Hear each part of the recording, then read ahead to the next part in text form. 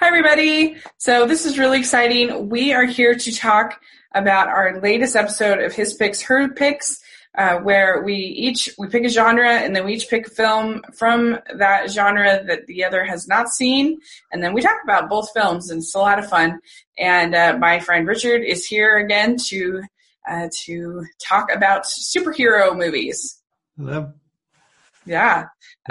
This is gonna be fun. We had to kind of dig pretty deep because most of us have seen we have seen most of the superhero movies out there, I think. Mm-hmm. So this is a lot of fun. So we're going to talk today about Teenage Mutant Ninja Turtles from 1990 and Hellboy.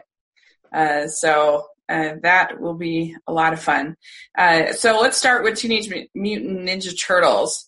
So the basic story behind this is it's your origin story, sort of, but it starts out with April O'Neil as a reporter, and she is reporting on kind of gang activity and crime in the city, and there is this gang called the Foot Clan. And she ends up getting saved while doing her reporting by these mysterious figures. It turns out to be these Teenage Mutant Ninja Turtles, Raphael, Michelangelo, Donatello, Leonardo. And they have, of course, their leader and sort of father figure of Splinter. And the Shredder has a backstory that coincides with Splinter that we find out about, and he now is sort of the head of this gang called the Foot Clan. And the Ninja Turtles, along with April, as she continues to investigate, start to look more into Shredder, look more into this gang. There's also this boy named Danny, who is the son of April's boss, basically, that gets kind of involved in the Foot Clan. And so that's kind of your basic story as they try to sort of break up this clan, look into this clan. Of course, Shredder doesn't like that they're doing that. And yeah, so what was your overall... Oh, there's also Casey Jones, too, who is sort of a... Vigilante. That's what I was going to say. And he kind of becomes involved with April.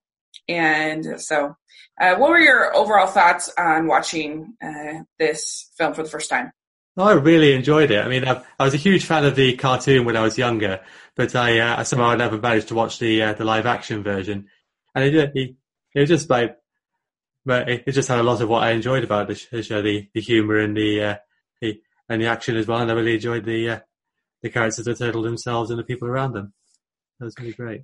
Yeah, me too. I really enjoy it too. It does have that sort of fun, light moments that you got in the TV show. But then I also think it has some interesting things to sort of say about cults of personality and the attraction of gangs and sort of creating the way that Shredder... We'll talk more about it, is able to create this sort of family kind of system and this feel for these boys is I think, interesting. And I also appreciate the fact that it's an origin story without being annoying. You know, like I feel like they work that in, the origins, very seamlessly, and it just doesn't feel like this is an origin story. Yeah, I do agree. I mean, when they do actually... I think it's quite like 20 minutes or so in when they actually explain the origin. It goes by very quickly then. Yeah. And whereas at that point we've already seen the turtles for a while. I do really like that, how you actually see them quite early on instead of just kind of lurking in the shadows all the time. Yeah. I'm hoping that this new Spider-Man will kind of do the same thing, that it'll be a sort of a reboot, but and we'll maybe talk a little bit about that, but just he's just Spider-Man. It's the same thing here. It's like they're just Ninja Turtles from the beginning, and you don't see them like... It doesn't start with them as like normal teenagers and then them getting transformed, and you don't go through all of that. Like, we've seen so many superhero movies where where there is that transformation, I guess, from ordinary to superhero and whatever. And so, yeah, I agree. I think that that's really nice. And I think that they managed to do the kind of damsel in distress, I guess, if you could call April that, pretty well, I think. I think that, she is an empowered enough character, but they definitely do have to rescue her. Yeah. And I don't know, I feel like they, or a lot of other series, really either make the woman super shrill and super annoying, like a Vicky Vale type, just kind of, or they make her very weak and wimpy and, just kind of hard to relate to. So I feel like it's pretty good here. Yeah, definitely. I mean, in some ways, April didn't really stand out that much as a character, I felt, but she definitely wasn't a kind of typical damsel in distress in an annoying sense. She was, I felt she was, she actually played a good enough role in the story and actually being able to help the turtles without having to fight alongside them in quite the same way, because obviously she's not quite as physically capable as they are with their ninja skills. And then she does help a lot with her investigating and giving them a place to stay when they have to leave the sewers. Yeah. So she does play a good role in the story in that regard. Right. And she's not just there to sort of be the girlfriend or the sort of the sexual character kind of of the movie, like you get with a lot of other superhero movies, and certainly with the recent Ninja Turtles not that reboot, not Megan Fox. And so, I think that's really true. I agree. I just enjoy it. I think that it's, it's only 93 minutes, so it doesn't sort of outstay its welcome. I think it holds up pretty darn well. No, definitely. Even if it was made in 1990, and it's still very enjoyable right now. Mm-hmm. Yeah. So, okay, let me get my questions up real quick.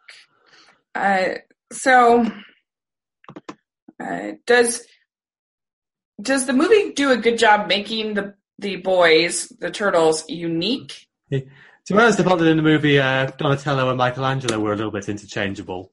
Mm-hmm. I mean, I think Donatello is supposed to be the kind of intellectual one, but you only get like little hints of that. Where you try to decide what to say at the beginning, like Bossa Nova, I think he goes.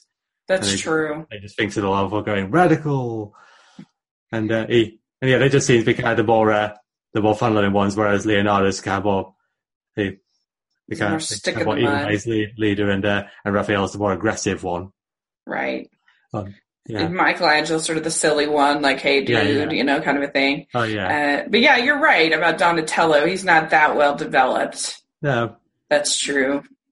I think the other three are more. And Raphael is always sort of the most dynamic, I think, of any of the turtles. Yeah. Because he's the one that sort of feels the pressure of being a hero, I think, the most out of any of them. Yeah, I think he kind of gets, in a way, a little bit more focus than even Leonardo does, because he gets this scene early on with Splinter talking about his anger. Mm. And a lot of the time you're watching him, like he's the one who reacts when they see that Splinter is gone. Right. And then he has that fallout and he gets attacked on the roof and I think gets knocked unconscious. So I feel like he's actually getting a lot of the focus, even though Leonardo's supposed to be the leader. That's true. Well, and he's the one that's sort of misunderstood. He's the one that has conflict with Leonardo. And so that makes him probably the most interesting of any of the characters. He has a, nice moment with Splinter in there, dealing with his anger, his frustration. So I think that's true. Yeah, he's the one who generates the conflict within the four of them. More than any of the others, Yeah. And I think Michelangelo's just kind of there to be the comic relief of the group. But that's a good point about Donatello. Yeah. So what do you think of the puppetry?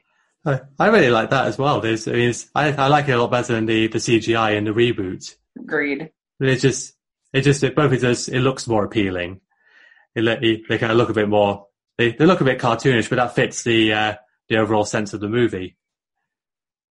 Yeah, I mean, it feels more like, I mean, it sounds weird to say you relate to Teenage Mutant Ninja Turtles. That sounds crazy, but it does make them feel a little more relatable than these huge droided out, I don't know, characters that are harder for me to relate to that kind of character versus a more sort of ordinary design, if that makes sense. Yeah. And it's so seamless. It's amazing how they were able to do that with the action and with everything else. I definitely prefer much to the CGI because that you can do anything with a computer. And so it's just not as compelling. It's not as exciting. Yeah, it's just taken for granted these days, isn't it? Where this is more unique. Yeah, exactly. It's definitely way more unique. Yeah. And I feel like you get more sort of their individual personalities a little bit more when you actually have humans playing the roles. Yeah, they kind of more genuine movement, even though it's within these suits. Agreed. Yeah, definitely. And I mean, considering it was made in 1990, which is a long time ago, I think that it still holds up. Whereas if you were to take, I guarantee you, in nearly 30 years, they'll look back at those CGI Ninja Turtles movies and they won't look very good. Yeah. You know, there's something about CGI that no matter how well it's done, ages very, very quickly. It just because they keep improving it, because they keep making it better. And so unless you have a great story, like say Toy Story or something like that, then it just doesn't, it's not timeless. Whereas I feel like this is way more timeless. Yeah, because Toy Story itself looks quite dated now, doesn't it? Right. Yeah. But I mean, with puppets, I suppose there's only so far you can go when it's something that actually exists in the real world. Whereas computer generated imagery, you can just keep upgrading it until it reaches a point where it's indistinguishable from reality. Right. If you can ever reach that point. We get closer and closer all the time. I mean, now we've already gotten where they're frequently de-aging people. I mean, it still doesn't look that great, but we're on that path already. We've had the faces from Rogue One as well, bringing back Peter Cushing and the younger Carrie Fisher. Yeah. Exactly. And so, that'll only continue to improve. And so it's an interesting thing.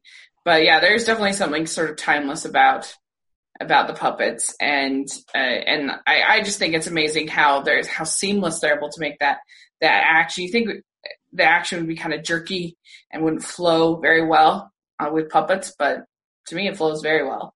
Yeah, the action was very good. I felt it was. I mean, sometimes it seemed to get a bit repetitive with the big crowds of ninjas, but I did like it for the most part.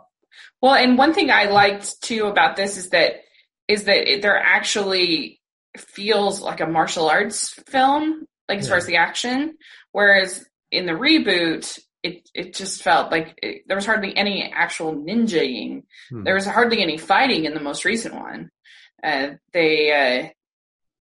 They spent most of the time in vehicles of some kind. And you could even make that kind of complaint about the recent Power Rangers movie, that they're like, whereas I enjoyed it. I enjoyed the film, but the original show had a lot of more ninja kind of fighting type thing. Whereas, in Power Rangers. Whereas in this recent one, it's a lot of times they're in these bots and they're not like fighting. And so I enjoy this. At each other in that. Yeah, I enjoy the fighting. I think it's fun. Yeah, I kind of thought that the fight scene in between Raphael and Casey Jones, where it's kind of really a slow affair where they just had a few different blows to each other with different weapons that Casey's using. You don't see fight scenes like that anymore. It's all very fast paced. Right. Yeah.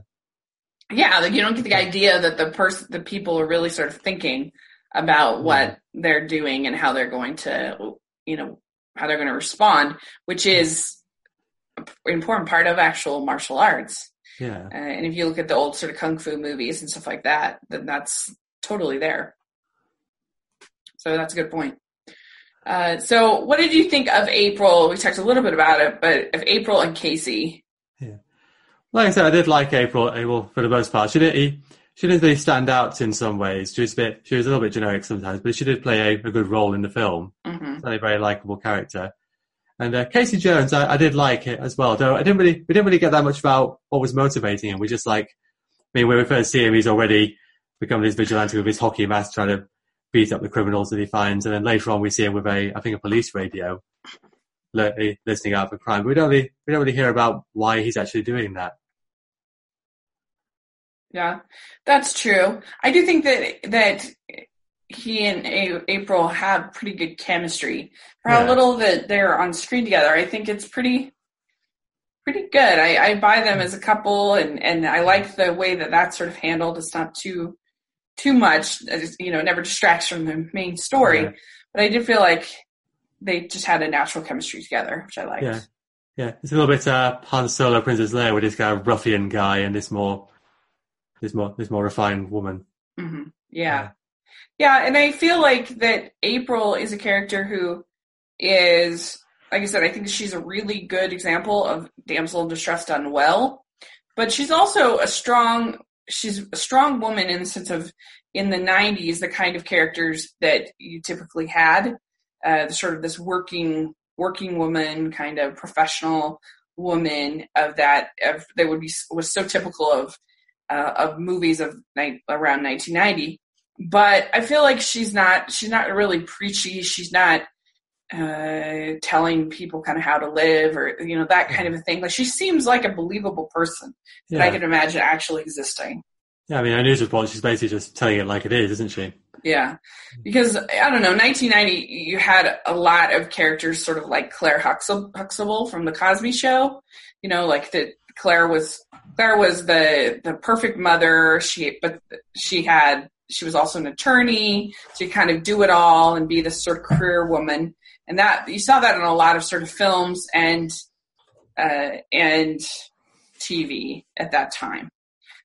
This idea, and so anyway, I think she's good. I like her. A lot of people I've read online is really critical of that she's not attractive enough, but I thought she was attractive enough. Like, I don't think everyone needs to be some va-va-voom kind of attractive for a superhero movie. No, she's she's So I was going to say I'm not that bothered by her appearance, but she's certainly not ugly. Exactly. Yeah. And so, okay. So Shredder is a cult gang leader of the Foot Clan, that makes kids feel like they are family. What did you think of that? I think it was. I was quite impressed by that. I mean, it kind of feels a bit more relevant in this day and age with like terrorism and radicalization. How young people tend to be radicalized. They get taken into these communities when they're feeling quite isolated and vulnerable, and these communities give them a sense of belonging, and they're able to shape their thoughts in that way. Yeah, I do too. That's my favorite part of this film. Yeah. Is this idea of sort of the way that these cult of personalities are able to be created, and the way that Shredder is able to sort of promise these kids things without ever really having to do anything. Yeah. These sort of vague promises about family and about loyalty and stuff like that. And I think, as a modern example, one of the things I liked about The Dark Knight Rises was I felt like Bane was sort of similar to that in sort of promising people that he's going to protect them and he's going to take care of them, and sort of creating this cult of personality around him, which I kind of thought was interesting. Yeah, kind of telling them what they want to hear. Yeah. Giving this sense of liberalization when they're just creating chaos. Right. Yeah. And I'm going to take care of you. The other people are the bad ones, because they're wanting to break up. They're wanting to make things, to break up this family, to break up. They're wanting to take away this protection, this safety, this whatever. Yeah. is kind of how they're able to get you to not only join with them, but also hate the other side. Yeah. And that's how they keep you in this circle where you where you can't really be reasoned with, or it's more difficult to reason with you. Exactly. Yeah. And they give you just enough kind of sweets to sort of draw you in and tantalize you without really giving you any real like substance or any, it's an interesting, very, very interesting thing. Yeah. And I think it's effective here. I feel like it makes sense that these teens would be loyal to Shredder, that he would be somebody who would be enticing to these kids. I was kind of struck that Shredder's not really in the film all that much. It's mostly just his henchmen or the kids that he's using. He doesn't really have that much screen time himself. Yeah. I mean, the movies for some reason have had a really hard time capturing Shredder. I'm not sure why. But at least here we get a little bit of his backstory and who he is and his relationship to Splinter, which is kind of interesting. And, a lot of it is true that it's more sort of, we see the boys kind of reacting to things he says, and the boys is often more the Foot Clan that is fighting versus Shredder that is fighting. That's true. Yeah. I was going to say, when you brought up Splinter, I was going to see if I could mention it earlier, but I was a bit unsure about how the origin story works in this film, where Splinter is a rat who learns ninjutsu from watching his master. I mean, I know the whole concept is a little bit ridiculous, but I kind of prefer the origin story in the cartoon where Splinter actually was originally a human, a ninja who became rat-like, because I feel it's easier to buy in that way that he had ninja skills and was able to pass them on to the turtles. I can see that. I think they were just trying. Yeah, I can see him also being a human. That's true. I forgot that in the series. But yeah, I think they were just trying to explain that Shredder was the sort of the foe of Splinter's master and leader, and so that's where there's this sort of animosity between the two. And I don't know, maybe you didn't really even need that because he's a gang leader. Why do you need more animosity? Yeah. But I don't know. I thought it kind of worked. I mean, like I said, it's a character that's just not been done that well, I don't think, but this is probably the best, not probably, this is the best that we've gotten, except for maybe the TV show. I don't know. I'd have to go back and watch it. Yeah. But yeah, that's fair. He does still make the most of what screen time he has. Mm-hmm. At least they don't, like in the reboot, one of the things that annoyed me is Splinter is abducted, he's taken away, and then the movie forgets about him for a long time. And it's like, I think that they would be more worried about him and more worried about what's going on. So that kind of annoyed me in the reboot. I feel like he's actually a little bit of a fleshed out character here, and is not just completely forgot about. Yeah, I mean, he's still got a presence even when he's been taken away. You see him, and the turtles are often thinking about him. Yeah, and they commune with him at one point. And at least here too, like, he is a ninja master. Like, he's really great at what he does, as opposed to just sort of being like a yoga instructor, giving out, deep sayings or whatever. I like that he does actually fight a little bit here. Yeah. Yeah. So, okay. So is Danny a good character, or is he annoying? I thought it was a bit a lot playing, considering I didn't quite I wasn't quite sure about the fact that he was so estranged from his father that he would go and join this gang that Shredder was running. Mm-hmm. Because I was thinking the other boys would be like people who didn't really have any parents at all, and so at least Danny actually had a father who did have some kind of interaction with him. But I did like the kind of arc that he went through in the film, where he kind of realizes the error of his ways quite gradually, and is able to try and redeem himself. He doesn't annoy me too much. He seems like a classic 80s kind of disgruntled latchkey kid kind of a thing. You know, like I feel like you've seen this in a million movies, this sort of kid. Yeah. And so it didn't really bother me too much, but I can see how other people might find him annoying. I get that, but I don't know. He didn't bother me too much. I wasn't actively annoyed by him. I just I just had a little bit of difficulty grasping why he felt so strongly about his dad that he was willing to go along with a shredder. Right.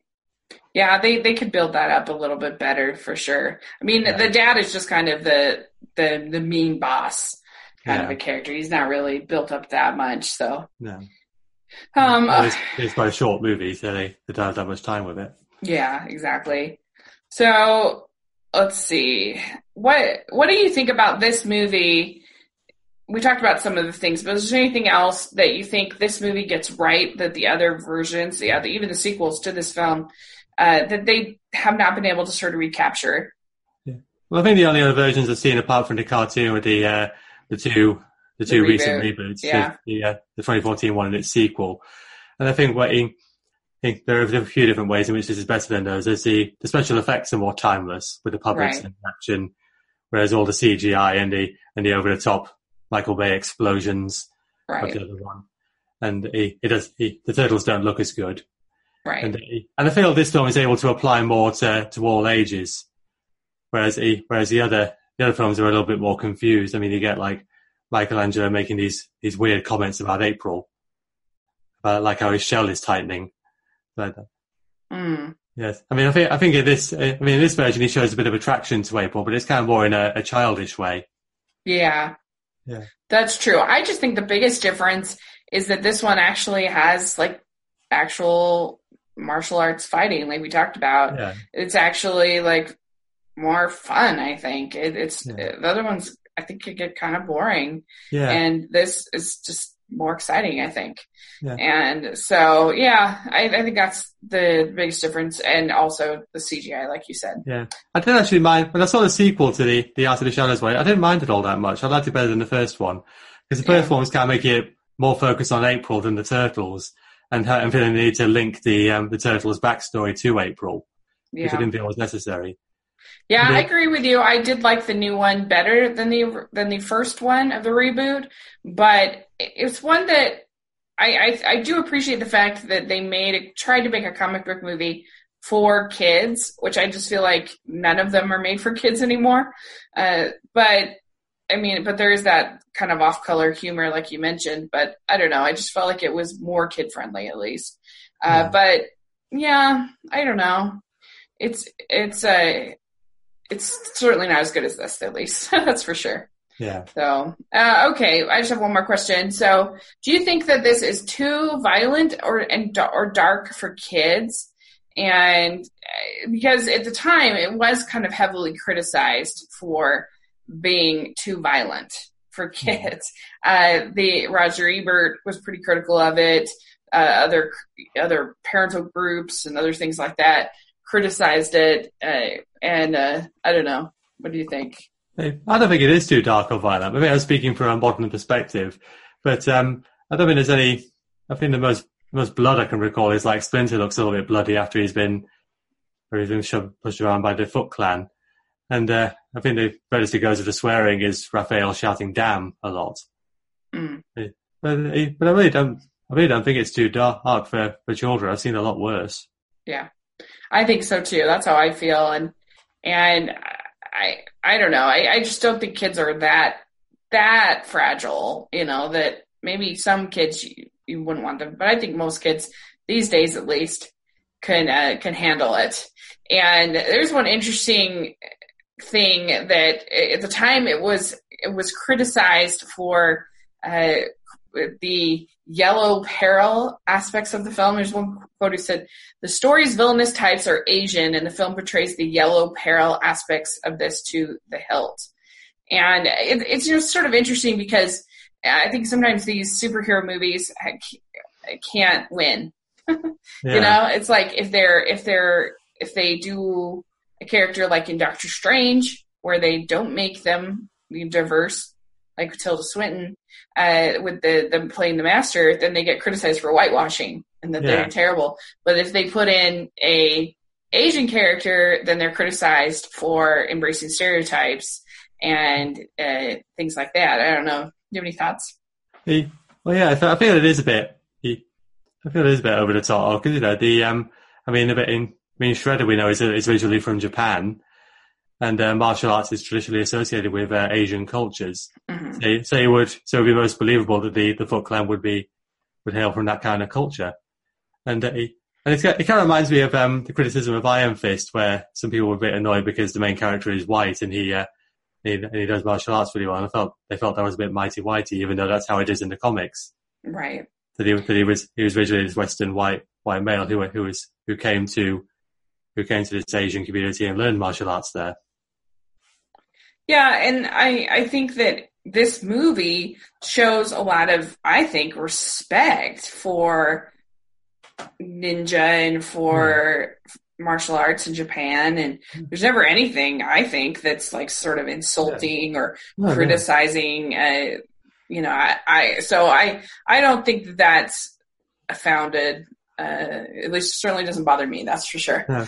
I would think that somebody that is of Japanese descent could have a lot of fun with this, enjoy like a movie that actually has a little bit of diversity at least. Yeah. So I don't think that's a problem. So he did have the Roger Ebert. He said the film is nowhere near as bad as it might have been. Right. So high praise there from Roger. Turtles, I guess. But anyway, so yeah, that's sort of my thoughts on the movie. Like, if you were to give it like a 1 to 10, what grade would you give it? I think I'd give it a 9. Mm-hmm. I thought it was really great. Yeah, I agree. I really, really enjoyed it too. So cool. All right, so let's talk about Hellboy. Okay. So shall I give the summary then? Yeah, please. Okay.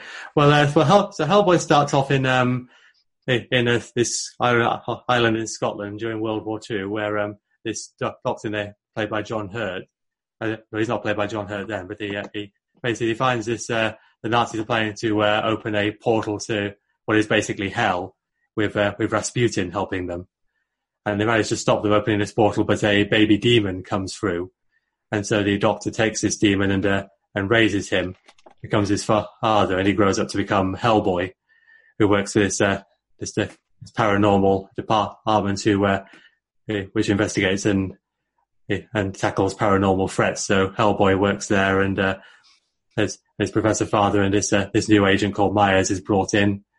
There's also this amphibian called Abe Sapien, this woman called Liz, who's a fire starter, and then Rasputin resurfaces and starts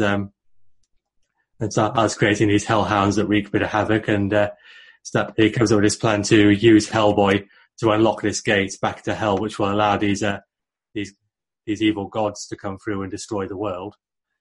And Hellboy eventually comes down to this battle in Russia, where Hellboy manages to resist, and Rasputin is killed, and the gods are stopped from coming through, and there's this one god is created by Hellboy, defeats it, and he gets together with Liz, and the movie ends there.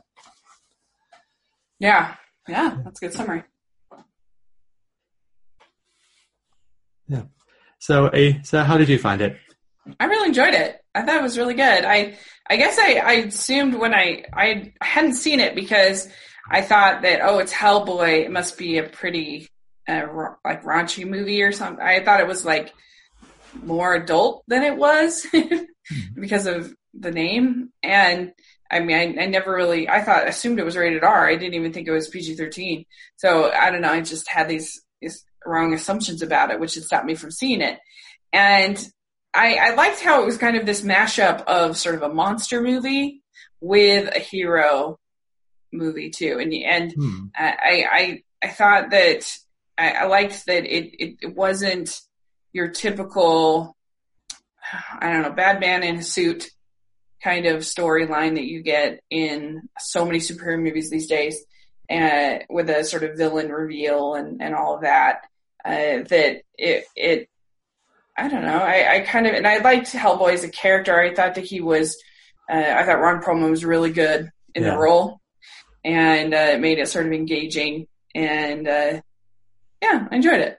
Yeah, I think it's a little bit. I found it a little bit average as superhero movies go. Mm-hmm. Is that I mean, in the story, wasn't really anything spectacular, and the villains weren't that great. But like I said, I did really enjoy Hellboy as a protagonist. Yeah. And the dynamics he has for the characters, and so yeah, it's certainly an entertaining film. It's not like my favorite movie ever, but I just thought it was sort of refreshing. It was something different. Oh, definitely, yeah. What kind of struck me is it always seems like if you could bring some kind of like a heaven and hell aspect into it, and the heroes always seem to come from hell. I mean, they've got Hellboy, and there's also Spawn, and Marvel has Ghost Rider, and they all seem to come from hell. I can't think of any heroes that come from heaven. Maybe it's because there's people like the idea of the bad guy who turns good. Interesting. Yeah, wow, that seems crazy. It seems like there would be somebody from heaven. Yeah, maybe there's somebody I don't know about. Yeah, I don't know. I mean, I'm not the biggest expert on these characters, but yeah, that is kind of interesting. I wouldn't have thought of that with Ghost Rider and Spawn. You said? Yeah. Spawn, huh? Interesting. Have you seen the film with Spawn? Mm. No. No, I've never seen Ghost Rider either. No, he was recently in the latest series of Agents of S.H.I.E.L.D. Ghost Rider. I heard that. I heard that was much better than the movie. Yeah, he was. Yeah, it was a different character from the one Nicolas Cage played because there's more than one person who's being Ghost Rider. Oh, okay, interesting. Yeah, I guess they were able to sort of redeem that character a little bit, but yeah, that's interesting. I wonder why. I mean, there is something I think appealing about sort of the bad guy that becomes good. There's sort of more. A lot of people think that characters that are good are inherently boring, but I don't think that's true. I think that that's just poor writing. Like that's a criticism you commonly get of Superman. Yeah. Is that Superman is boring because he's so good. And so they go out of their way to make him depressed and dark and gritty and whatever. Yeah. But in that's, in Batman v Superman, you get a lot of language about how Superman is basically God. And, but in reality, it's just because that the movie doesn't really use his goodness effectively. Yeah. It doesn't use it to create conflict, because if you have a character that is inherently good, you have to have him challenged by things so that he has to decide what is good. And that's what makes him interesting. Yeah. And so, this obviously very different with Hellboy, where it's a character he's kind of a shy character, which is sort of unexpected, I think. Yeah. He's sort of awkward. Yeah, well, he's been raised away from humanity, so he just he doesn't quite know how to interact with people, so he needs this kind of liaison. Yeah, I kind of liked that. I thought that he wasn't like big and looming and scary or any of these things. I guess I had a totally wrong idea from the posters and from other things of what this was going to be like, and then I watched it, and it was just really different, and so. I don't know. He does look very shadowy and intimidating on the posters, doesn't he? Yeah, and he's definitely more sort of awkward and shy and reserved, quiet. Yeah, he is a bit gruff as well. Yeah, and I kind of like his attitude a lot when he hears there's a monster Pandora. He's just like, well, let me go in and say hi. Yeah. Yeah, and I think Abra at one point refers to the whole lonely hero thing. Right. Yeah, like he wants to be sort of accepted a little bit more, but so he's not like an angsty character. He's just kind of shy, I think. Yeah. They do actually go into that a bit more in the sequel, where he does actually get exposed to the world, and he still gets treated like a freak by a lot of people. He does find it quite hard to be accepted. Yeah. And even in this store, I think when he's on the I think he's on the subway at one point, and the guy is kind of smashing him in the head, even though Hellboy's trying to help him. And why did they saw off his horns? They just were trying to make him look more normal, or? Yeah, I think they say he's trying to look more normal that way. Yeah, so that must have been traumatic. Yeah. I would think. Yeah. Maybe if he just kept filing them at an early stage when they were growing. I'm not sure. Yeah. I will say that the makeup on Ron Perlman was really good. Oh my gosh. Yeah. So good. Some of the CGI in this film is a bit dated, but his makeup was great. Yeah. Yeah, agreed. Yeah, I mean, and it just had this sort of old school kind of monster movie feel to it, which I really appreciated. Like most of the fight scenes were against monsters; they weren't against villains, and I thought that was fun. Yeah, enjoyed that. Yeah, and the fact that you have this collection of monsters. Yeah, you got Abe and you got Liz the pyrokinetic, and Hellboy himself. Mm-hmm. Yeah, I mean the sequel. Bring a sequel again. The sequel has this guy called Johann Kraus, who is actually a ghost who has to walk around inside a suit. And so he looks like kind of an old-fashioned diver. That sounds interesting. Yeah. Cool. Yeah. I have to watch that because I did like this. So. Yeah, I did. I did find the second film a bit more memorable than the first one. They're kind of on similar levels, but I did like the second one slightly more. I've heard that from a lot of people, so I'll have to watch the second one. Yeah. But. Okay. Yeah. So, anyway. Yeah. So we talked a little bit about Hellboy, which is going to be our first question. So the next question would have been, do you like the mythology behind the movie? Do you think you could have used a bit more explanation? No, I don't think so. I think you got enough that you understood what was going on, and I think it had the perfect amount of exposition. I didn't need any more, personally. Yeah. I mean, you just kind of get this sense that there are just monsters. There are various different kinds of monsters all over the place, and they give you a little bit of history about how Hitler actually died in 1958 after becoming this kind of a cult figure with lots of artifacts. I guess the only thing I wondered about a couple times is like he's very out there, and people see him like there's that circus or carnival or whatever it is that they all see him. He's on the top of that bus. There's, so there's quite a bit of it. So in this world, do like normal humans know about Hellboy, or is it like, how are they able to keep all of this secret? I know, I can't think that because it creates the impression that it is supposed to be completely hidden, that the public aren't supposed to know about it. Because it's not like on TV and explaining it away. Yeah, it's not like he has one of those, Men in Black wands things, memory forgetters. Yeah, I did sometimes get kind of Men in Black vibes from it, but no, it did seem slightly unbelievable. But like I say, in the sequel, he does get properly exposed. Oh, so they kind of forget about all that. So I guess if there had been like just a moment where they kind of explained how they're able to get away with all that, maybe that would have been nice. But I didn't need any more. Personally, I didn't need any more exposition in the movie.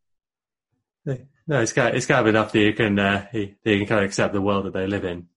Yeah, and you can kind of figure things out for yourself. As it kind of goes along. You don't need to kind of be told about everything that happens or how that he got the way that he is. I don't know, because like that's another advantage of having the villains be so simple, just monsters, is that you don't need a lot of exposition about them either. So it's just sort of it's just for Hellboy fighting these monsters. Okay. So next question, what did you think of the side characters like Liz and Abe and Myers? I thought they were all okay. They're all fine. And they're not super well developed. And I didn't necessarily think there was all that great of chemistry between Liz and Hellboy. And I don't know. Sometimes the what's his name? The let's see. Myers, yeah. Sometimes Myers I thought was sort of the male equivalent of the damsel in distress. Kind of screaming and needing to be rescued and sort of things like that. So he kind of felt a bit of an audience surrogate. He's the new guy who's been brought into this world and has to learn all about it. Yeah, that's a good point. So I didn't hate him, but I didn't like love any of these side characters. It was really more Hellboy that I liked. Yeah, he's kind of focusing. I do like his relationship with the John Hurt character, Dr. Broom. Mm-hmm. His father-son relationship they have, and how devastated Hellboy is when he dies. Yeah, that was pretty good. I mean, John Hurt's so good, such a good actor. Yeah, That helps a lot. Yeah, I kind of noticed that Abe, the amphibian, he seems to kind of disappear in the third act because he doesn't come along on the last fight for the climax. That's true. He stays in the lab, so he's just kind of forgotten about. That is true. That yeah, he maybe it was slightly a tiny bit distracting to have David Hyde Pierce as his voice, just because I associate that so much with a particular kind of character and a particular kind of I don't know. I just associate that so much with Frasier and with sort of this nerdy genius kind of character. And I don't know if that was really his character here. Maybe that's not really that fair of me to do that, but yeah, they do kind of forget about him. You're right. Yeah, he was he the stick insect in The Bug's Life as well? Yeah, that's true. Yeah, he was. I do like that. Yeah. And Liz, I thought was all right. She was he just seemed a little bit. She seemed quite a bit broody about her powers. It's just kind of understandable because she has killed a few people by accident. But I kind of it was a little confusing sometimes what her powers were. Yeah. Really, even Hellboy sometimes is a little confusing about what is exactly that he can do. Yeah. What are exactly his powers? Well, he seems to have particular strength in his right hand, the right hand of doom, I think it's called. Yeah. And he's higher proof as well because he comes from hell. Well, and there's times when it seems like there's almost electricity kind of coming from him, and I don't know. You can kind of see that. Sure. Yeah. And I'm not sure about that. I'm not sure what are Liz's powers? She's got like that. Yeah. Basically she can make fire, but just doesn't seem to have any kind of control over it. Yeah. Like she said, she just basically sets off explosions when she gets stressed. Yeah. It's a pretty small cast for this kind of a movie. It is, yeah. I mean, really, it's really only a handful of characters, and even the fight scenes seem pretty small. As far as it's usually just Hellboy and maybe one other character and fighting these monsters. Yeah. As opposed to like a big Avengers kind of thing, with like tons of.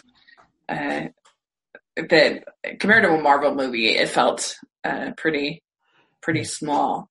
Because it seems like Hellboy's the only one who really has a chance against these monsters. Yeah. Whereas you get all these anonymous agents who you can kind of predict are going to get killed. Right. Yeah, that's true. Yeah. So, did you think the movie had the right tone? Yeah. Did you think the tone worked? Yeah, I enjoyed it. Like, it's the kind of movie that I think that Tim Burton would have ruined. So I think that Guillermo del Toro does a really good job of keeping it kind of keeping that creepy feel that you get in early Tim Burton films, but still having some humor, but also keeping a humanity, keeping a warmth to it that I think Guillermo del Toro is good at doing. So I think that he does a good job managing tone in this movie. Del Toro, he was the director of Pan's Labyrinth as well, wasn't he? Yeah. You can see the similarities. Pacific Rim. Yeah. I think the similar to Pacific Rim you can really see. Obviously that was made after this, but... Yeah. But I can definitely see the similarities between this and Pan's Labyrinth, particularly the effects and the freakiness. Yeah, I mean, that's a lot darker. Yeah. I think, than this. Yeah. But I kind of felt that there was generally quite a good blend of darkness and a little bit of humour. Like Hellboy provides a lot of the humour with his attitude and that scene where he goes spying on Liz and Myers. Yeah, I agree. And then sometimes it's a little bit jarring when you go straight back to these dark moments like the professor getting killed. Mm-hmm. Yeah. But I think it worked for the most part. It's just not like I don't know. Like if you compare it to like the current Burton films or the current Zack Snyder films, you know, where it's like sort of darkness for darkness sake, kind of it feels like, or it's sort of style over substance. Like I feel like this has like I think Del Toro does a much better job than either of those two directors' recent films of sort of making it dark in interesting ways and making it, but still making it sort of palatable and interesting, and you like the characters. Yeah, there is lovely style and substance here. It looks great. Yeah. The look kind of fits the subject matter, because I don't really know that much about the comics. Right. And you're right, you do warm to the characters and you do care about them. Mm-hmm. Yeah. So did you think the villains were effective? I could have almost done without the like human or I could have had just monsters personally, because I don't know, I feel like that those were the most fun scenes and the most enjoyable scenes, and you got like that the one with like the eggs, and that was really creepy, and so I don't know, when it gets to any kind of other villains, it didn't do as much for me as the monsters I liked. Yeah. The guy in like the clockwork suit, with the kind of makes the clockwork noise as he runs and wears the mask. Did you feel he counted as more of a monster, because he wasn't really a properly human character? Yeah, he was probably more. My favorite were like the more of the sort of the creatures, like the slimy kind of the hellhounds, I think they're called. Yeah. Okay. Yeah. With the, like they said, with the eggs, that was a creepy moment, and that was more my cup of tea. Yeah. Yeah. What did you think? Well, I did think when they used Rasputin, it wasn't really a great villain, because there just seems there's not that much to him, and it feels like with Rasputin, there's kind of more potential there, but they just don't give him much screen time. And then there's the fact that he wants to destroy the world, and as in many other films, you think, why do you want to destroy the world? Right. Yeah. What do you get out of that? Right. Exactly. Yeah. He talks about like creating a new Eden, but it's hard to make an Eden out of a wasteland. Yeah. Yeah. I could have. Yeah, Rasputin didn't do a whole lot for me. I agree. I agree with what you said.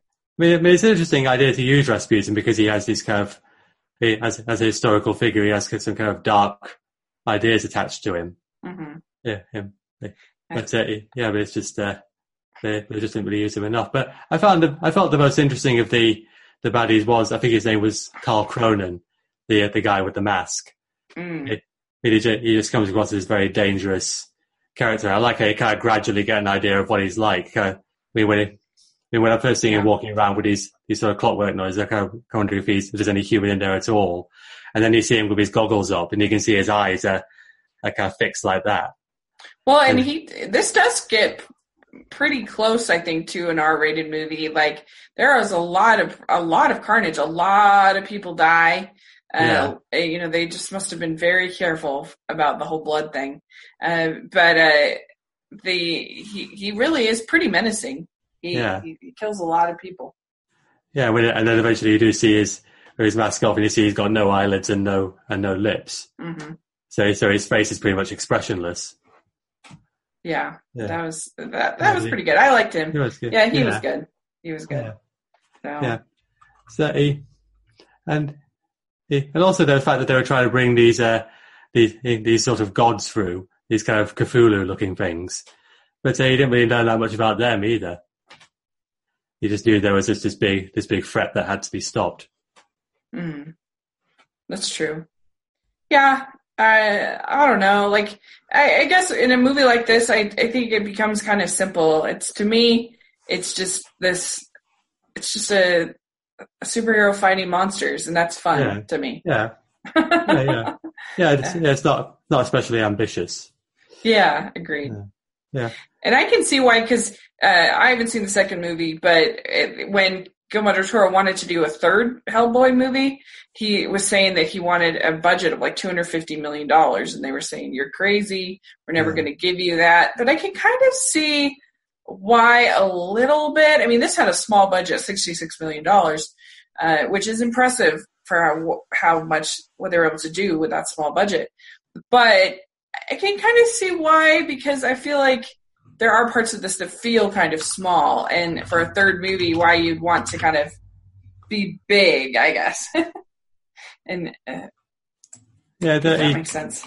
Yeah, it does feel on kind of in some ways, a bit of a smaller scale than most superhero these days. Yeah, like most of it is just in like sort of office buildings or sort of basement, kind of things. Like it's not, there's no sense of like grandeur as far as the visuals, I don't think, in this movie, for a typical Guillermo del Toro movie, especially. Yeah. I mean, I'm looking at Wikipedia right now. You say its budget was $66 million and it made $99.3 million. Yeah, and I think it did better overseas. Is that just the US budget? Maybe not. I don't know. Or maybe it's the second one that did better. You're right. Worldwide total, 99 million. Right, there we go. Yeah, so that is technically a profit. I'm not sure how much the marketing would have cost. Yeah. It's almost surprising they got a second one, actually. Yeah, I know, yeah, so they did get a sequel, but it's a bit of a shame, really, that we haven't had a third one, because the second one does kind of end on, kind of suggesting that there would be another film after that. There is some kind of ongoing story there. So it's a bit of a shame that there wasn't a third one. Interesting. Yeah, it was kind of interesting for me because I watched this the same week that I rewatched Pacific Rim, and you can definitely get a feeling of sort of the scope of this type of monster movie for Guillermo del Toro, and the type of the stories that he likes to tell. Yeah, well, because Pacific Rim is definitely a monster movie all over, isn't it? Yeah. Yeah. So we've already said a little bit about the action. So is there anything else you really say about this film? I really enjoyed it. I thought it was a breath of fresh air. Yeah. For a comic book movie, which started to feel sort of all the same, and I liked that this felt a little different. Yeah. What would you give it out of 10 then? I'd give it and I really did like Ron Perlman. I feel like we haven't really talked about that much, but he was great. He was so funny, and I really felt like this was a part he was kind of born to play. Oh yeah, definitely. I'd give it I'll give it like a 7 out of 10. Yeah, I'd give it the same. I'd give it a 7. Mm-hmm. It's a good movie. It's not the best superhero movie out there, but it is a solid one. Yeah, I agree. Yeah. It's a solid, fun, entertaining little movie. It's not like the script isn't that great, and it doesn't have like a visual scope or whatever. Like it's not like especially memorable, but it was an enjoyable film to watch. Yeah, you'll have to let me know what you think of the sequel when you get around to watching it. Yeah, I will, definitely. For sure. The Golden Army, it's called, Hellboy 2. Yeah. I will, definitely. Well, thanks so much for joining me talk about superhero movies. I think these are two sort of refreshing additions to, I guess, the superhero genre. Yeah. So sort of fun to talk about them. Yeah, because they're both about kind of these freakish heroes that have to hide away from people, don't they? Right. Yeah. They are different in quite a lot of ways, but they do have that in common. And they both have sort of a sarcastic sense of humor. I think that's that's sort of nice. Yeah. So cool. Well, this was a lot of fun. So yeah, if you have any ideas on what we can talk about next for his Pixar picks, please put it in the comment section. And where can people find you? My Twitter is PNERichard. I have a blog at velociraptor256.wordpress.com. And I also have a YouTube channel, Richard Southworth, with just a few videos on there at the moment.